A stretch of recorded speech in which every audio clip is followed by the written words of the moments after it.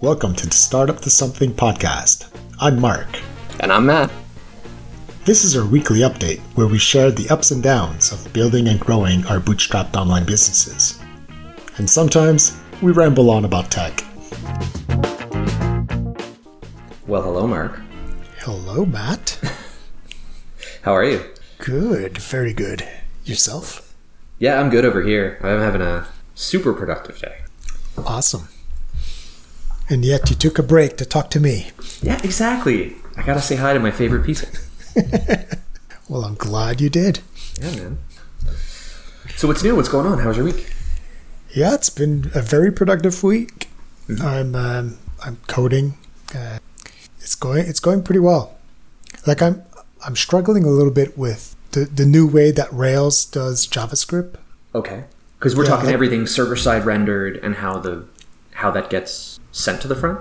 Yeah, exactly. Okay. Like you have Hotwire, which is the way that HTML gets transferred over the wire to the client, and then there's already built-in JavaScript that will insert it at the right place or replace it or append it. Mm-hmm. But if you still want some reactivity in places, like you still have to write JavaScript, and for that you use Stimulus. Okay. And I find it so verbose. Like I'm used to Vue. Okay. So I mean, yeah, I could just install Vue if I wanted, but the problem is that framework that I bought, like it's using Hotwire and Stimulus, and so if I go and add Vue, well, then I'm just making my bundle even bigger, right? Yeah. just because I don't like Stimulus. So it seems like okay, I just got to use it, but it just seems so verbose. Like with Vue, it's so simple. You just add a small attribute here and there, and like already it's reactive. Yeah. So there's small regrets, but but I'm powering through anyways. Oh, that's good. Cool. Yeah, because like simple things, right? Like what was I trying to do? Right. So like during the flow, of course, just to recap, this is all for MemberRow.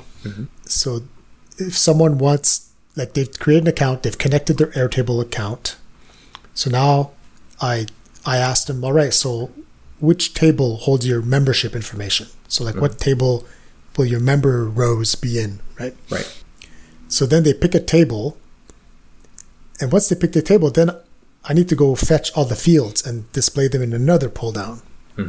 Right? So like that's like it's a really simple case, right? It's just, select something then, but it's so many lines of code that I have to write in Stimulus to do that.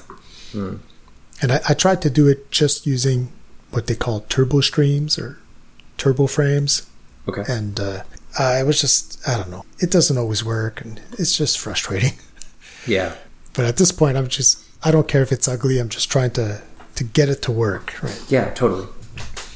But it has to be easy, though. It has to be, for the end user, it has to be easy. Yeah. Like I don't want to have them have to fill out a huge form and then submit. Yeah. And then I do, like, that would be the Rails way, right? Like, you do all the validation server side, and then you respond and say, oh, you forgot this field. Right. So I'm trying to do it like step by just one step at a time. Like, which table, all right, which field, and then continue. Yeah. So, but that's done. And my form builder is done also. It's pretty sweet. Like cool. It's not like it's almost exactly like the Airtable form builder, which was my goal. Yeah. The only difference is Airtable supports like drag and drop of fields. And again, it was like, how the hell do I do this with Stimulus? And I found some components, but it was like just such a pain in the butt. In the end, I just put some up and down arrows. Yeah. It's like, it's good enough for now. Like you want to move up that field in the form? Well, just press the up arrow a few times and it's going to go up and up and up. Or you want to delete it, just press the little delete button and it will disappear and go into the left column. Yeah. And on the left column, there's a plus sign. So you click there and it adds it to the form. So it's like, it's functional. But at least it looks like the Airtable form designer. So I got that. I got defining permissions. I'm still not happy about the user experience, but like I basically, right, like you create a form. So now I want to be able to ask the user, well, who's allowed to create a new record with this form? Right. And can this form be used for updating existing records? Or, can it be used for deleting records also? Right. But I couldn't find a concise way of like listing all those scenarios, those permissions. Right. So at first I thought I could just like limit them to a subset. So basically you either create or you can create, update, delete. Yep. And then you can do it anonymously, which means you're not logged into the site, or you can do it logged in as the role that you defined in the previous step that I was talking about. But in the end, I think I just made a bunch of check marks. So you basically you pick and choose which ones you want. Right. And sometimes it feels like some combinations there probably would never come up. Right. Like, do you really want to be able to delete anonymous records? Yeah, no way. I mean, that's my gut is no way, but maybe. Like, yeah. Like, I don't want to limit anybody's like ideas. Like if someone has an idea for, I don't know, a totally anonymous like message board, it's like, well, why not? You could delete other people's stuff. Who knows? Like, yeah, I can imagine what I would build, but if someone wants to build it, they'll be able to. Right. So that's the approach I took in the end. It's like you just have to check each permission that you want. Right. So that's done. Cool. So now I'm at the point now where I just have to write the JavaScript that they're going to insert into their web page. Amazing. Yeah, and then the part that's going to render the forms or the login or registration page. And the next thing is, which is I'm still not sure about all the scenarios, but it's like what happens after someone submits a form. So like I want to give a bunch of choices for the person who's designing the form. Yeah. So, or even the registration form, let's say, after someone registers, do you want me to redirect them somewhere? Do you want me to just close the modal and refresh the page? Or do you want me to move on to another form automatically? Yeah. So like those are the three scenarios I could think of, right? But then it's the same thing for forms. When you fill out a form, like it's like if you're creating a new record, what do you want to do afterwards? Do you want to redirect to another page, or same thing, close the modal, refresh the page? Oh, that's clever. Yeah, that's a really good point. Yeah. So what I'm doing is I'm thinking of a bunch of these other little things I want to build on the side. Yeah. And I'm thinking of like, what would I do for that? Like, if I'm going to build a job board, let's say, like, what's the functionality that I need? I mean, it certainly sounds like you nailed it. Of just like, like whenever I submit something, the act is to take me somewhere or to augment something that's in front of me, in which case you would close and refresh, or like be redirected somewhere. Yeah, or like it would be weird. Like I can't think of many times when you would submit something and you would receive no visual feedback on the page that you were just on. Right. Of just like, thank you for submitting this, and it's just like you're still on the page. I don't know. That would be kind of strange. Yeah, because also I haven't talked much about this, but I also want to provide APIs, so that if you want, let's say you had you wanted to add comments, let's say, to a page. Right, so let's say, or you have a product and you want to add reviews. So, there should be a button to add a review. So when you click that, it opens up that form that you designed for leaving reviews.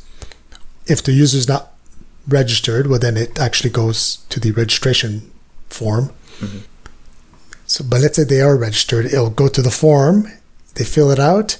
So then it needs to close the modal, like just to display a confirmation message, close the modal, but then reload the page, because the page is going to use the API to load all the reviews. Yeah.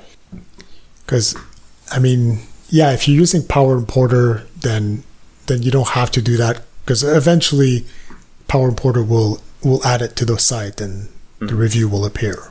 Yes.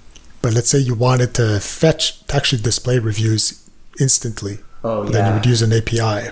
Right. yeah, you would need a hook to be like, Power Importer, do a sync now. Or Yeah. even if it's record ID, I don't know. I mean, I'm not sure how you do it. But yeah, like facilitating that immediate sync. But I'm thinking also providing a JavaScript API that people can use like client side. So they can just, using React or Vue or any language they want, they could just call the API, will give me all the reviews. Because right now they can't do that with Airtable, because they would have to put the API key like in their JavaScript. So I want to provide this, like basically it's a CORS proxy for Airtable's API. So it might be like too advanced for a lot of the users because if really there are no code developers, they're not going to know how to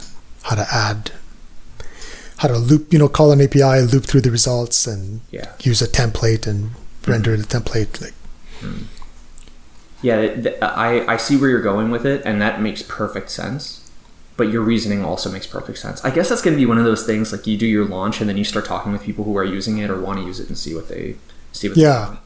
Like it's not something I was going to build for the first version, but it's definitely on the roadmap.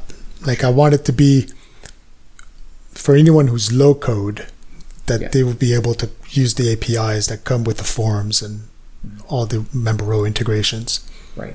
And then they can just say, well, just design a little template and say, all right, then just call this API and automatically it will render that template for every record that the API returns. So I think it'll be pretty low code. I mean, that's my goal, at least.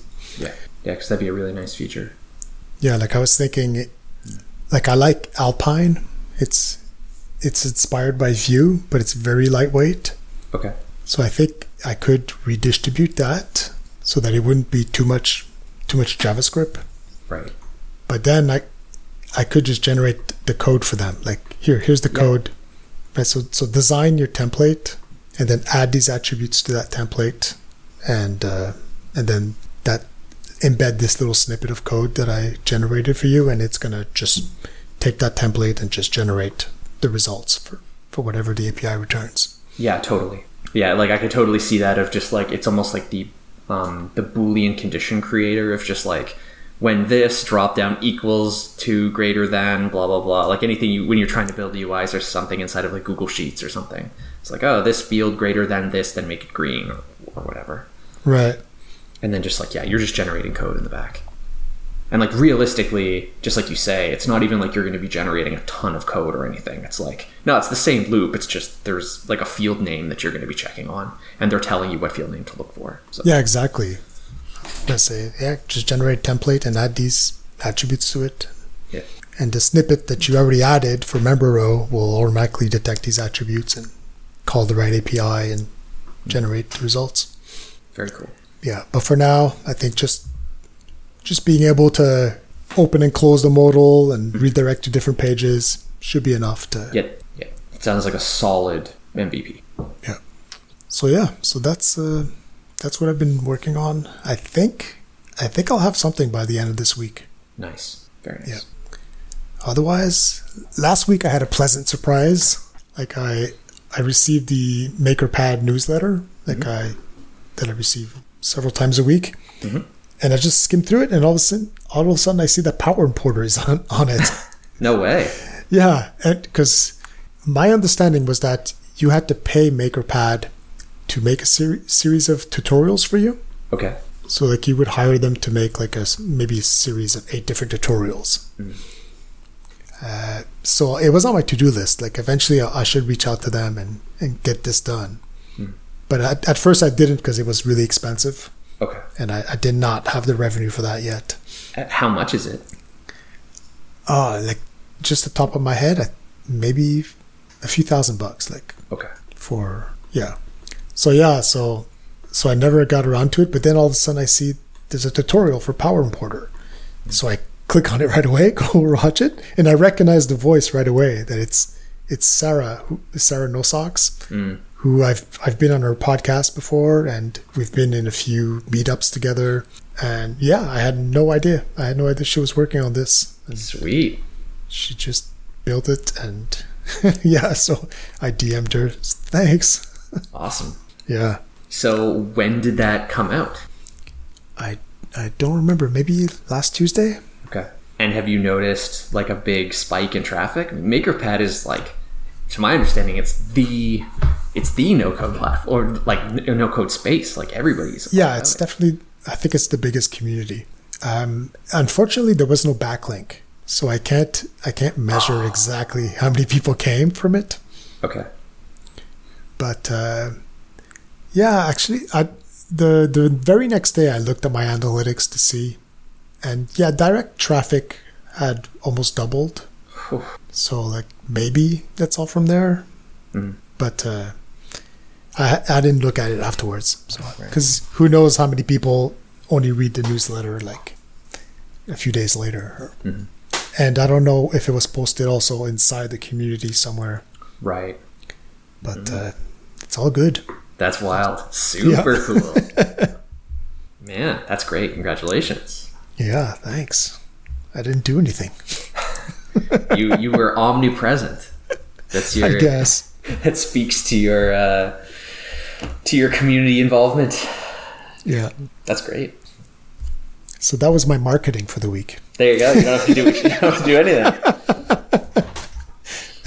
Yeah, otherwise I've been totally neglecting marketing. Well, that's understandable. You're busy. Yeah.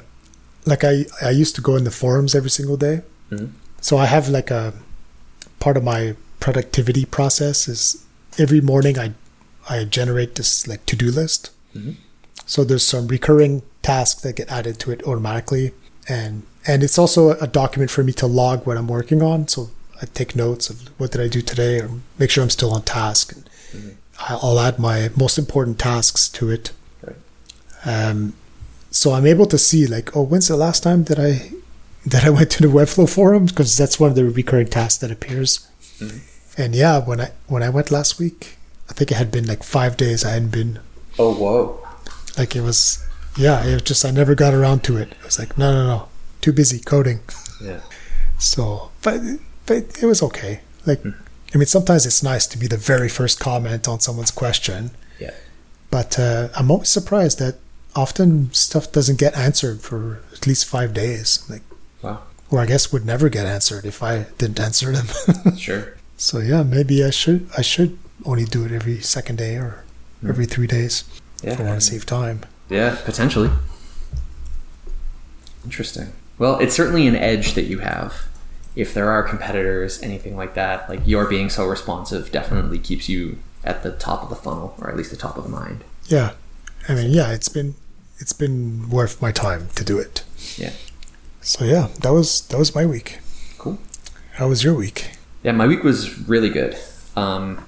Spent a bunch of time working on this Webflow idea, and I think one of the big things that I'm really happy about last week was my freelancing. Definitely there was a lot of attention that needed to be paid to it, and I was like, go away. I'm putting up boundaries, leave me alone. Nice. And I did that successfully, so I'm really pleased with that, because it's just the common recurring thing that takes me away from my work, so that's really nice.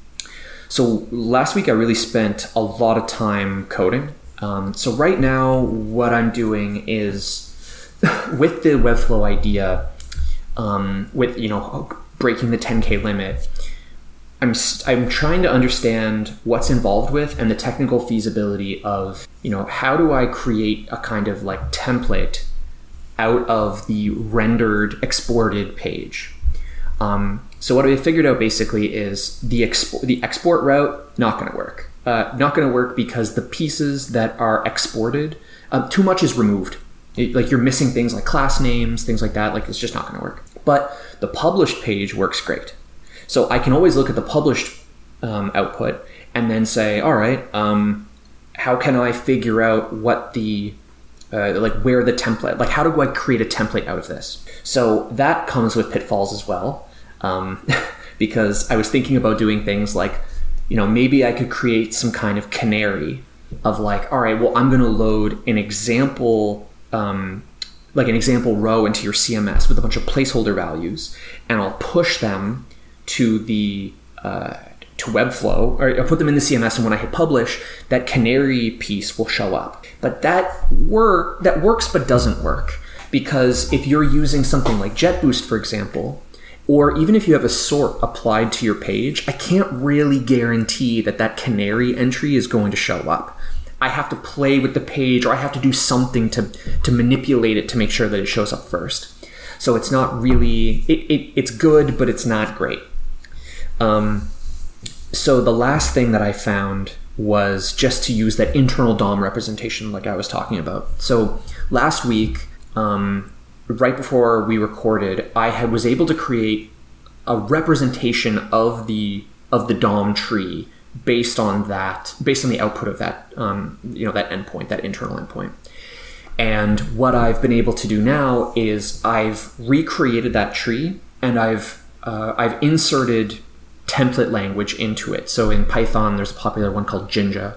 So now I've created I've inserted Jinja template engine markup into the HTML document where all of the placeholders would be for my simple like t-shirt store. So now I've got my very simple page with a dynamic list with the template language in it. And now right now I'm super close. I have my like markup injected or my template engine injected DOM, and I have the published HTML document from Webflow in the staging environment. And now I'm traversing them in step because all of the elements are still there. Like I can't miss any divs, I can't miss anything. So as long as I can traverse in the same order, I'll be able to find items and then say, okay, there's an attribute here that contains Jinja markup. I'm going to take that and transpose it onto the rendered published HTML. So my goal now is to have that published version that came from the staging environment with the values removed and my Jinja template, or I don't even know what the right thing to call it is, my Jinja code inserted into it. And I'm fucking close. I'm super close. I'm so jealous. It looks so fun. Yeah, I love reverse engineering shit. So I'm super close, which is good for a couple things. So first of all, like my example is so small and simple. It's very, very simple. So as soon as I get to things like multi-reference fields or whatever else, it's gonna blow up. But the nice thing is that I can be paid to test my assumptions going forward. Right, so as soon as I have this working, then it's like, great. Now I can go out and start talking with people and understand how they're using it and that sort of thing. Because I just understanding that this was technically feasible was something that I needed to know for myself. And there's a couple of people out there who are doing manipulations and other things, and I was curious of how they were doing their work. So I needed to make sure I knew, okay, it's possible. So I actually should have that done either today or tomorrow. That my proof of concept should be done. I'm very close. So once that's done, I'm putting all the code down, and it's just chatting with people. So I need to come up with a couple of stopgaps, I guess. Like, I need to be able to talk to, I don't know what the number is. Let's call it 10 people that are either approaching this problem, have this problem, whatever, and are interested, and or at least can tell me, look, I think maybe an important thing might be find people who are heavily using the CMS, like they have a lot of entries, and then ask them things, understand those people. What are you doing? How are you using this much? Is it user-generated content? Is it something else?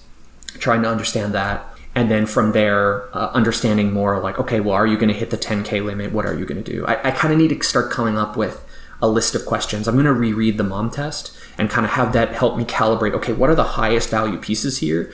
And trying to find, okay, what are people searching for? How are they trying to solve this problem? What's the deal? So as soon as I get the technical feasibility down, I just need to come up with my list of questions, and I'm just going to hit the pavement and start chatting with people. So made a ton of progress and was super productive.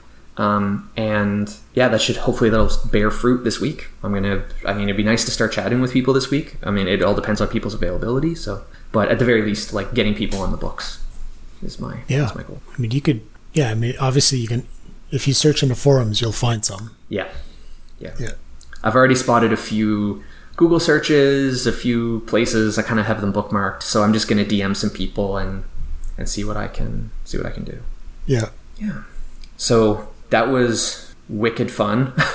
That it was. There's some pretty complex work in there of like trying to understand all this stuff, but yeah, it was a fun challenge. So other than that, yeah, I've been doing my freelancing has been fun and fine. Been running into some really interesting problems lately that I just need to rant about this because like I don't understand. Like, okay, whenever you take a dependency on something, you're like, okay, I have a version. It's like, here's my library or RPM or whatever, and here is the version that I want. I have never heard of, I don't know what we call them, like artifact repos or sites that host these binaries. Like, I've never heard of them dropping dependencies. And it's happened to me twice in 1 month, where like our build will reference, like, it happened with OpenSSL.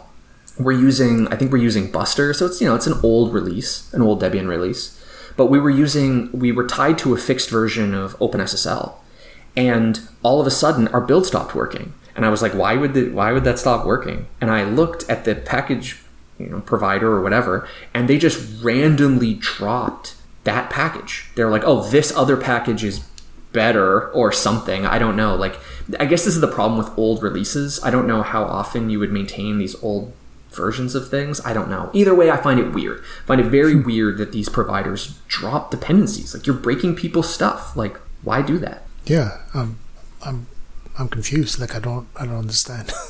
Yeah, like you're confused in solidarity with me, or you're confused about the problem in general. Both. Yeah. So like. Yeah, like what's the concrete example? It's an OS dependency. So like OpenSSL, like the OpenSSL library, or I guess it's like the OpenSSL. It's not a library. I mean, it's a program. It's like a thing that you would install through RPM or Yum. I don't know what we call it, like an OS util, I suppose. Okay. And it's like, all right, I want to install OpenSSL, and this is the version that I want. So it's like, great, I'm going to go to whatever it is, rpm.openssl.com, and I'm going to say, I want version 3.01 or something, and that's the version I'll pull. But for some reason, rpm.openssl.com is like, oh, we were dropping that version. You can't download that version from us anymore. Huh. And yeah, no, that's weird. Like, I'm more familiar with Ubuntu. Sure. And Ubuntu like caches, like hosts all the packages themselves. Yeah. And I don't think they ever do that. For a fixed version, like let's say you installed, version 1804, like OpenSSL is going to stay there forever. Yeah. It's going to be an old version, but it's going to stay there forever. That's exactly the behavior that I would expect. Like, it's a version of something. Like, you've published it. You've planted a flag to say we've created this version. I cannot see a reason why you would ever get rid of it. It's so weird. But it's happened twice on two different packages. So it happened for OpenSSL on this like old version, whatever, we were using Buster, and then all of a sudden build broke, can't find this package. So I had to bump the version. I was like, I hope this doesn't break anything. Like, oh, okay. And then it happened again with Maven. I think like we were using 381 or something, and then whatever repository they were pulling the binary from, they were like, oh, you can't, no, 381 is gone, you have to use 383, or like a patch release. And it's like, what is going on? Like, why did you drop such a small thing? It's not like, was it like a security concern? Like, I don't get this.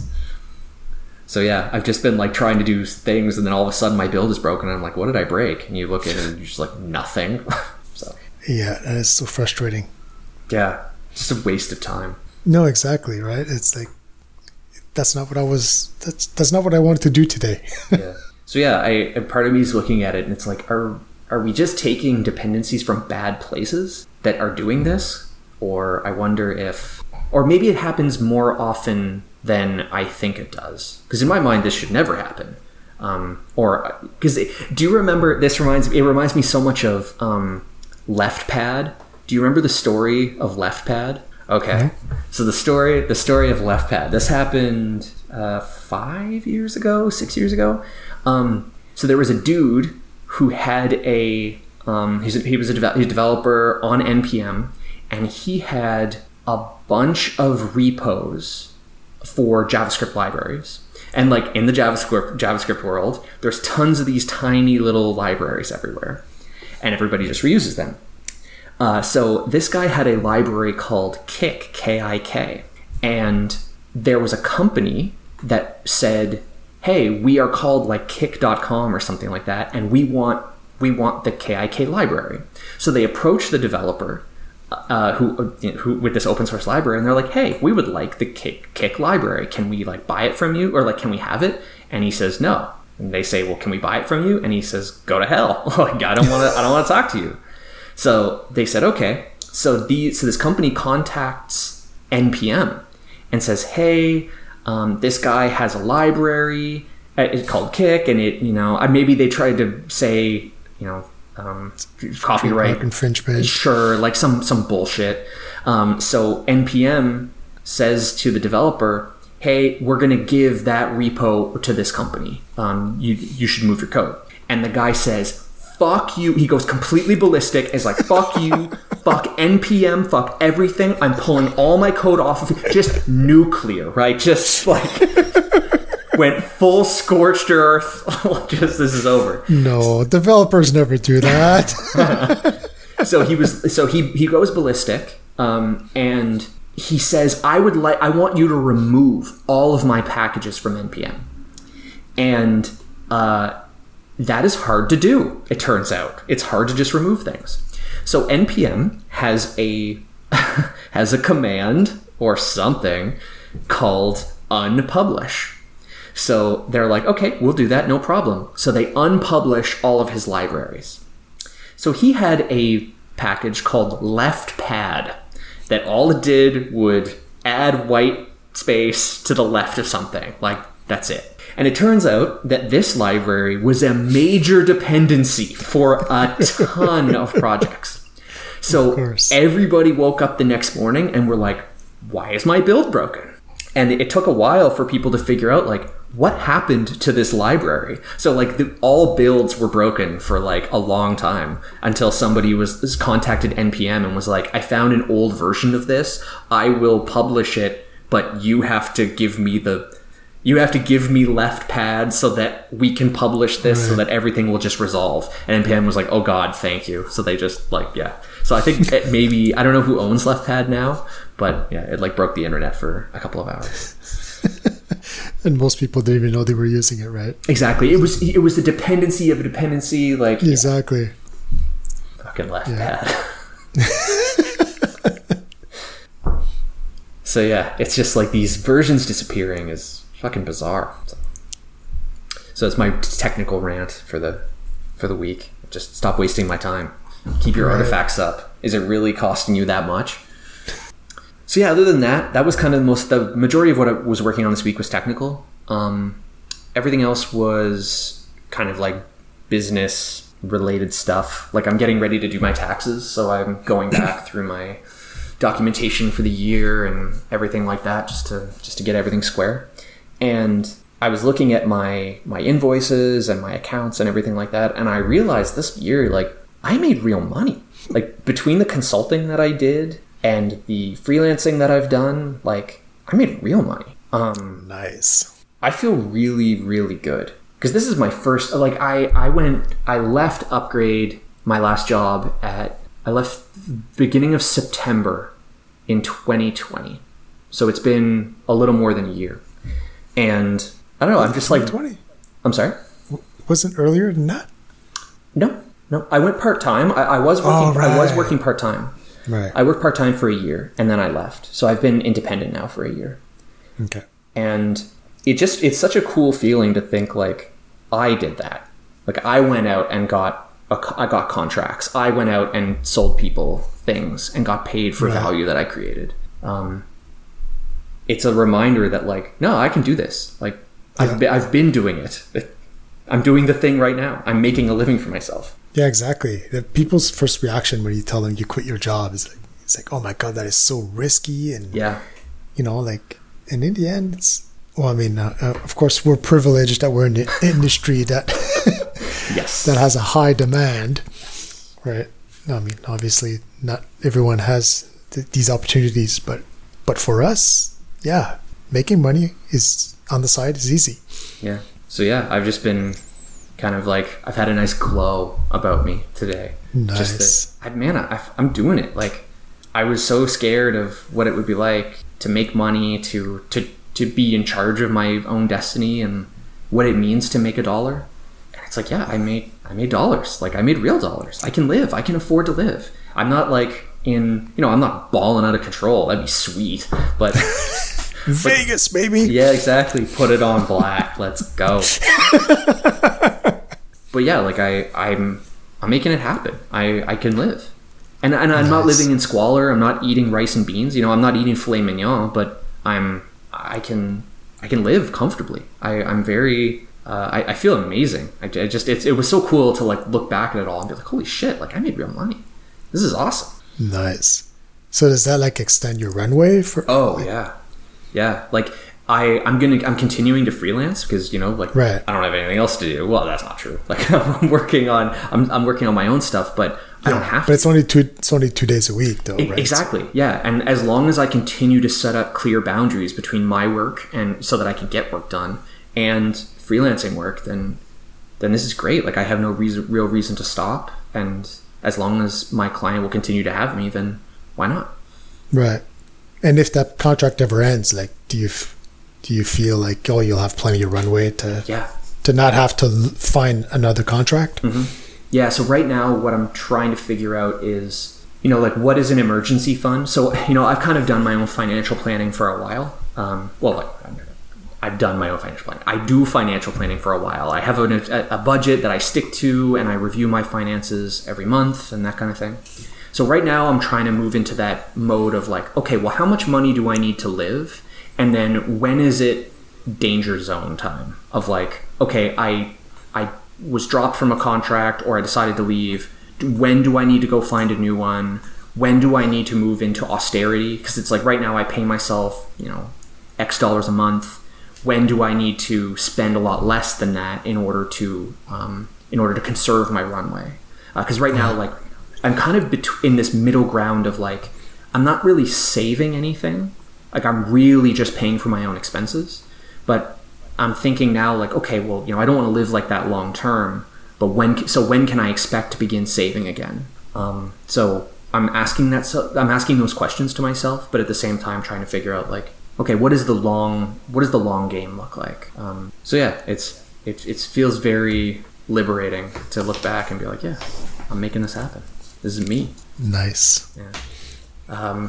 I spent some time going through some of my email lists, my copious email lists, and I don't know if I was getting emails for them before, but Corey Haynes's tiny marketing ideas is. All of a sudden, I feel like I've gotten a bunch of them all at once, and I've seen a couple of ideas in there that are just like, oh man, that is fucking wild. Like, that's such a good idea. It's a shame because to look at them and read them, it's like, oh yeah, this would take a massive amount of effort to do, but oh, it's genius. Like, right. My favorite one that I spotted recently was, do you ever see those awards that are like best places to work, or like it's the more niche they are, the better. It's like, oh, the best places to work in cloud infrastructure on the South Shore of Montreal. Like, it's like super niche kind of thing. And then they give awards to people or to places that I assume pay to make it onto these lists. But Corey had this hilarious idea of just make up your own awards. Make up your own awards and give them to people. And people like getting awards, so they'll backlink to you. So I was just thinking like, oh, that seems like really nice. That seems great. Like, let me go out and find a bunch of no-code tools and give them awards, pay a designer to come up with some really nice high-res assets and have like a nice blog post, and then pin awards on people and then have them be like, oh, we won Matt's best No Code Tool Award for 2021 Q3. Or whatever, right? And then they have a link back, and it's like, oh man, of course, because it's super highly affiliated traffic or highly affiliated source linking back to you. I should do that. You should. Power and Porter Award. No, yeah, I'll just give it to one of my customers. There you go. Like, who has the best build? Yeah. So I was thinking about this, and it's like, man, if you could figure out how to do that relatively easily, like, hell yeah. I mean, that's great. That would be a super useful, could be a very useful or a nice experiment use of time. Yeah, that's a great idea. How come I don't get these emails, Corey? Man, jeez. I'm part of Swipe Files. Ooh. And I guess you don't get automatically added to Tiny Marketing Ideas. Savage.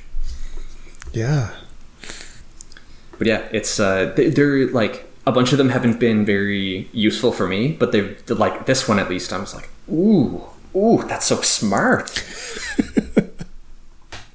So yeah, I've just been reviewing a few of these, looking for ideas and stuff like that. Marketing newsletters are the best. I love when, like, Corey's stuff is very good, so I highly recommend Tiny Marketing Ideas. I guess Corey probably has, I don't spend any time on his website, but CoreyHaines.com probably. Yeah, I mean, I'm really surprised it's not part of Swipe Files. Do you spend much time in that community? Not these days. I've been just, buried myself in the coding.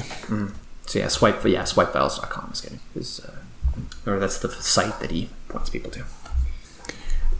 Yeah, another good example of marketing I saw yesterday was when Facebook was down for everyone. Yeah.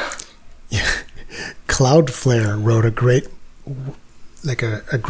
article about, like, what happened, right? Like, even though, they're not the ones that did the fuck up. Yeah. Like, they were able, because they run a DNS service, they were able to see from their side what went wrong. Okay. So they were able to write this really great write-up about what went wrong and what time did it start and the consequences of it, right? Like, now, because there's no routes to Facebook's web properties, like, all the DNS servers are getting hit continuously by all these apps. Like, yeah. So all the DNS servers everywhere, like, for every ISP and for Cloudflare, they're all getting this increased traffic to find out, hey, where the hell's Facebook.com? Yeah. It's like a giant denial of service stack. Yeah.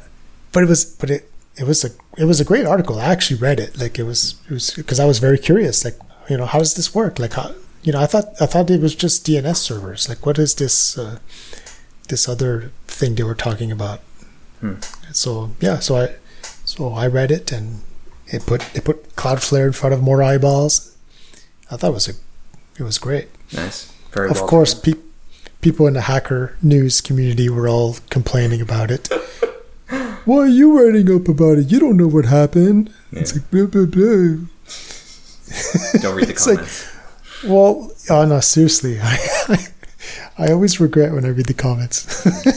Well, it's not true. It's like this, once in a while you find these great threads, and like people are funny or they're really insightful, but then often it's pure garbage. Yeah.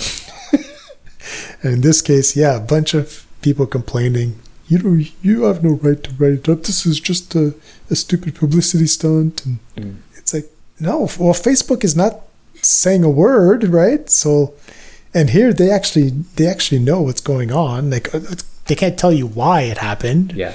That's Facebook's job, but they can tell you what happened. It's like, yeah, all of a sudden Facebook erased all their routing information. So yeah, a lot of the screenshots I saw were like people were doing query lookups, and the result of the query would be like, Facebook.com is for sale. And you're like, yeah, whoa. Right. Yeah, exactly. I mean, that's it.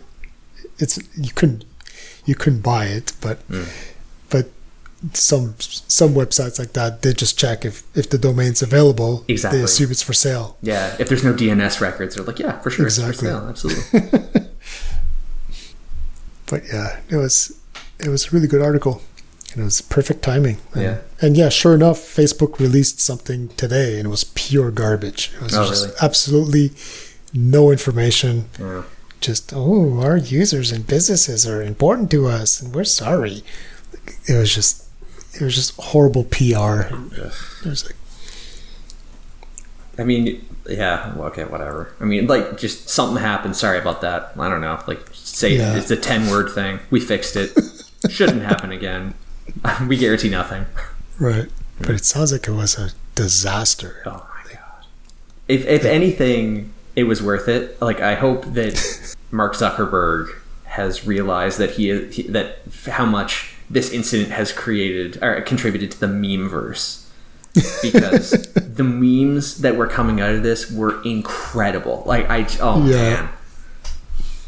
Yeah, I know there was some great stuff on Twitter. Oh, shots fired. Do you actually spend a lot of time on Hacker News? I wouldn't say I spend a lot of time there. I usually go on probably 2-3 times a day just to look to see if there's anything interesting. A lot of, like, I would argue that most of the time I go, I don't click on anything. There's nothing that I find super interesting. Occasionally, though, stuff will come up. Like, I read a really interesting article the other day about the new garbage collector that's coming out in the next version of Java, Shenandoah. Because that's like a really interesting, what they've been able to do is fascinating for, like, just in terms of memory management now, like where the performance on it is sick. But I never would have found something like that without Hacker News. But most of the time I'm not, there's nothing really interesting to click on. Because I subscribe to a few RSS feeds that are from Hacker News. Mm-hmm. So I have an RSS reader on my phone, so I'm constantly checking it until I've browsed through all of it. But yeah, I agree. I only maybe click on 10% of them. And sometimes it depends. I'll just click on the comments because I'm curious of what people are saying about it. Yeah. And then sometimes I'll click on the actual article or website and go check it out. Yeah, isn't that funny? Yeah, I kind of do the same thing. Like, every now and then it's like I check the comments before I check the article. Yeah. Yeah, I mean, because often, like, something like looks like it's clickbaity. So you go to the comments right away and then you get the summary, like, from people. Yeah. So for that, I find it super useful. But yeah, unfortunately, sometimes it doesn't bode well with my mental health. Yeah. I see people that I do not like. Yeah, there's a lot of, I don't know, man. Like, I just don't care what most people have to say. The problem is they could be right or wrong. I don't care. There's just a lot of jerk people out there, and I don't need that in my life. Yeah, but I feel like it wasn't like that like 5 years ago or like on Hacker News. I feel like the sentiment has changed. Like the commenters have changed. There's not so many hackers anymore. In the MIT sense of the word hacker. Yeah. Like, there's not many of them left. It seems like most people on Hacker News are just developers working for FANG companies. Mm-hmm. And just arguing about, is Rust better than Go? Yeah. Esoteric shit. Your monthly or bi-weekly post about Haskell or OCaml or whatever. Right. And yeah, it's just like, just arguing about tech stacks and tech philosophies and and that's once in a while it's politics, it's vaccines, it's nutrition science. Like I always get triggered in those. I can't. Oh God, I can't do it. But yeah, I had an idea for a side project. It was like create like a real Hacker News website. Same kind of software, like just sharing links and comments and upvoting. And to get people to switch over, you could offer to transfer over their karma from Hacker News. So like have them add something to their bio, to like verify their identity. Yeah. And then you just, sure, there you go. There's your karma. That's very smart.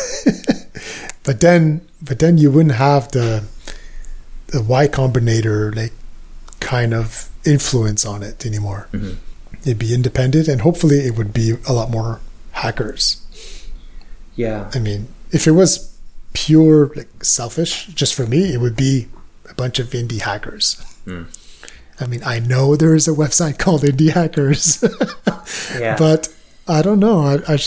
I don't spend much time on Indie Hackers. I don't feel like Neither do I. it seems to be a lot more self-promotional, and there's not much sharing of interesting things. Yeah. I go on there probably once a day, and I really just look at the first 2 pages, because you can tell right from the headline, like, is this something I'm going to engage with? Because I totally agree with you. It's either self-promotion, which is fine, but I generally don't engage with it, because it's like, it's something about shit that I don't know about. Like, it's like, oh, finally you can have somebody automatically manage the cleaning of your commercial property, and it's like, this couldn't be less relevant to me. Yeah, no, it's weird. Or it's people who are like, an app that folds your laundry, would you use this ? And it's like, this is, I don't know, like, I don't find this helpful either. But every now and then there's some useful stuff, like, or at least things I feel like I can meaningfully contribute to. Like, I was chatting with some people the other day about incorporating in Canada, because someone was like, I'm in Ontario, how do I incorporate? And I was like, yes, I can actually help this person. I know, I went through this, I know. Or somebody was talking about, this one was quite interesting. They were talking about dealing with doubt. And it sounds like this person has launched a bunch of projects that have done very well, but then he's just like, I assume it's a him, his name was Eric, but he was like, hey, I do this. I quit, I start this and I get this far, and then I have doubts and then I stop. And he's like, how do you all deal with doubt? And I was like, let me tell you about doubt, sir. I am the king of doubt. But yeah, like, I mean, that's pretty much it. Everything else is... Yeah. I mean, it must be so hard to start a community, because it's all about the culture and how much can you control it.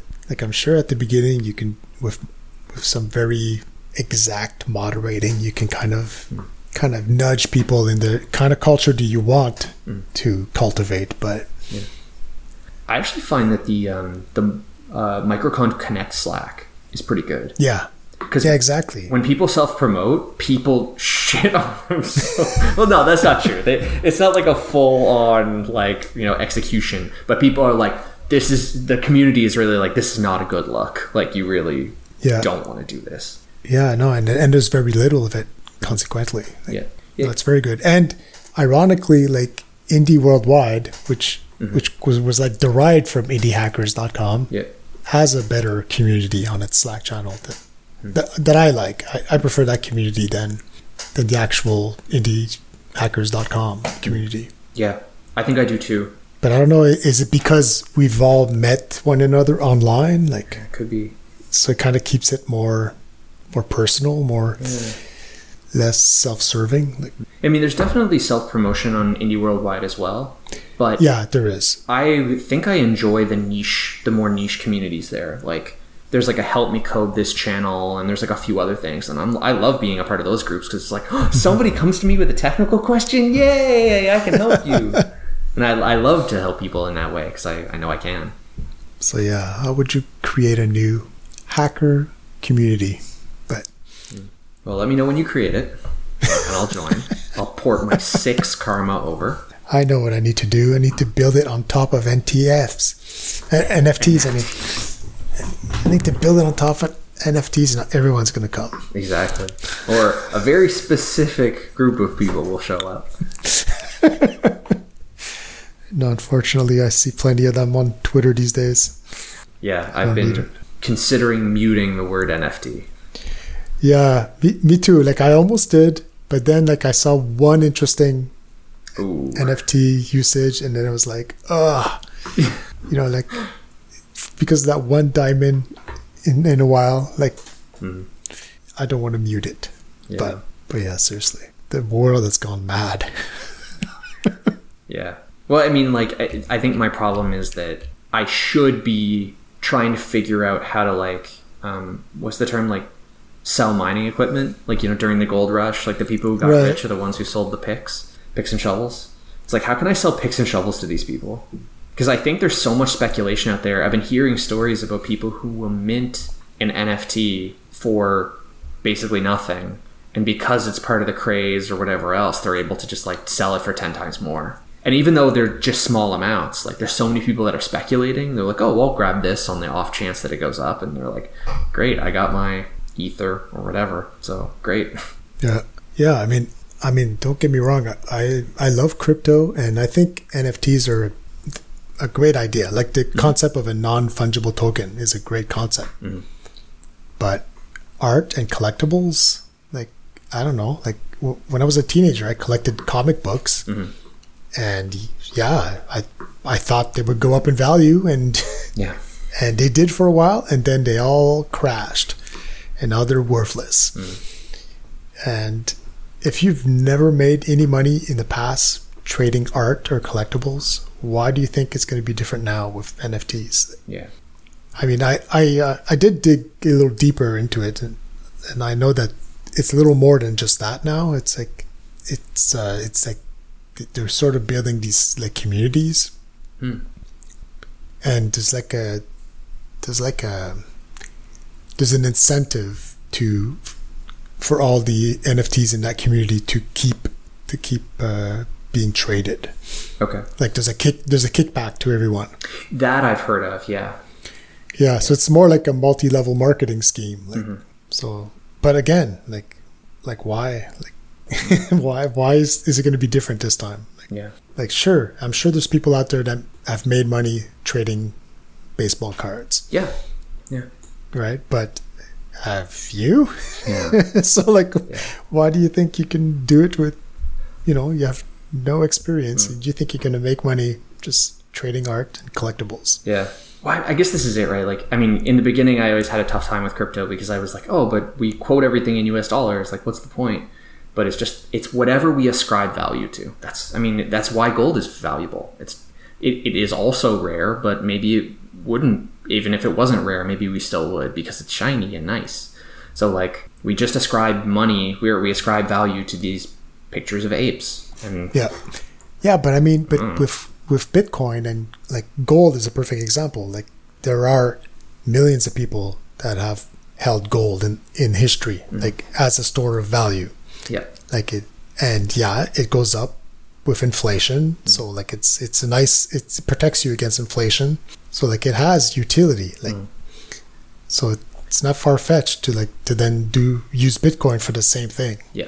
But I guess like that's even with, taking it over to sports cards and collectibles and that kind of thing. It's like, oh, I ascribe value to collecting this thing. And I guess the problem or the idea is like, oh, okay, second page or whatever the sports memorabilia companies are that print the cards are like, oh, I'm only going to print 5 Matt Gale cards, and if you want them, open up a bunch of packs and see if you can find them. But this community is like, oh, the Matt Gale card is very, very important or worth a lot, and it's like, okay, great.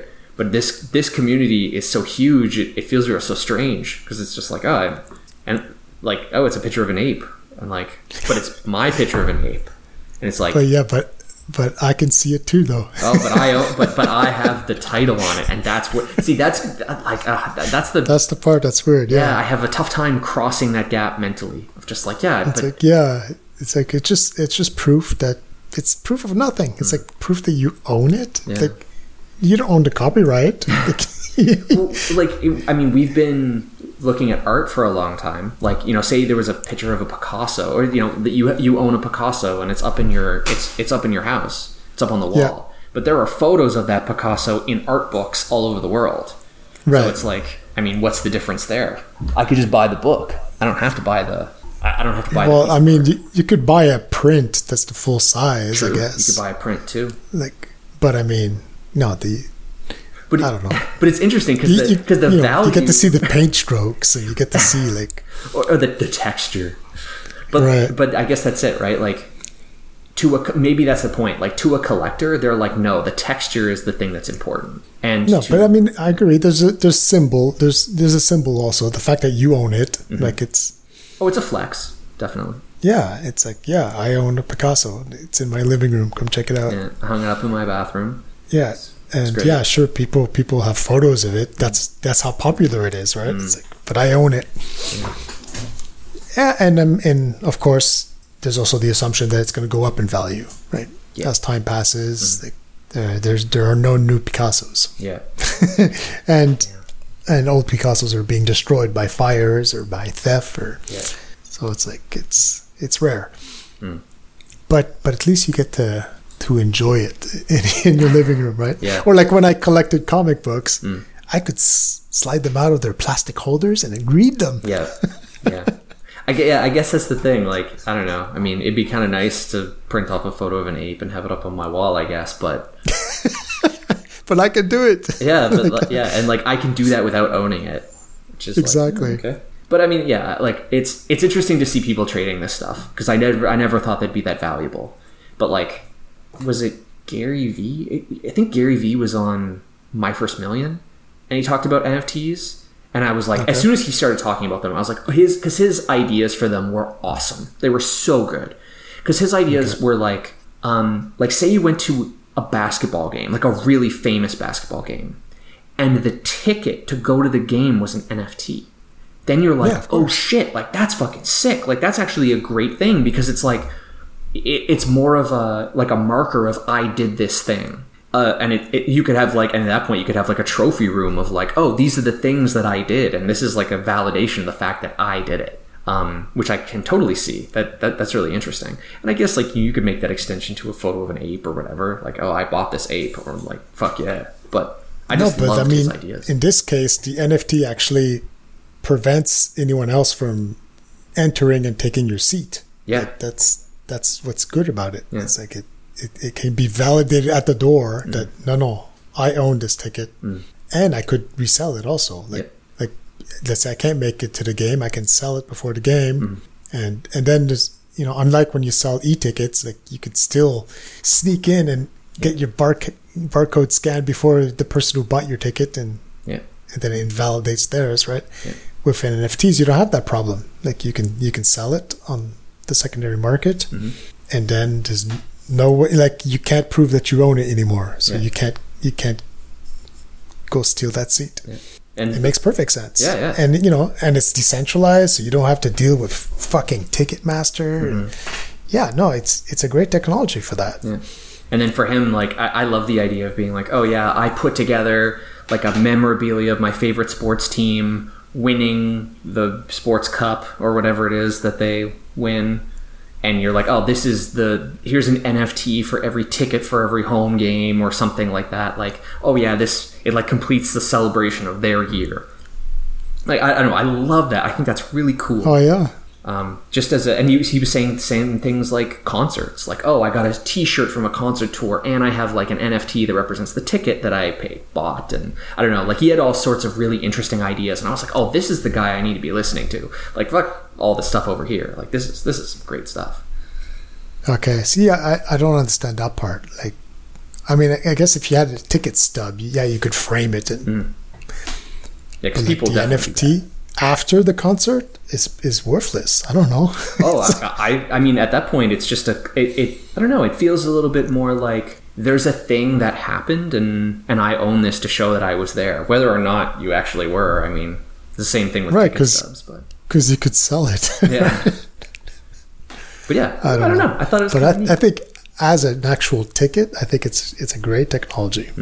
Like imagine if you had access to a venue, you could easily just mint a bunch of tickets for it, and you don't have to go through Ticketmaster or any other quasi monopoly. You just find a venue, mint your NFTs, and then sell them, and people can resell them if they want. And you would just find a way to mark them as redeemed or whatever. Yeah, well, that's it. Like they would have to burn them at the door. Like, you burn it. Yeah, so they come at the door and they transfer it to your wallet. All right, come on in. Yeah. That's clever. Yeah. So yeah, that's really all I've got. I just been working away, hopefully to have something done by the end of the week. Yeah. I guess I should get back to coding also. Cool. I will catch you next week. All right. Cool, man. Good luck. Yeah, thanks. See you later. See ya.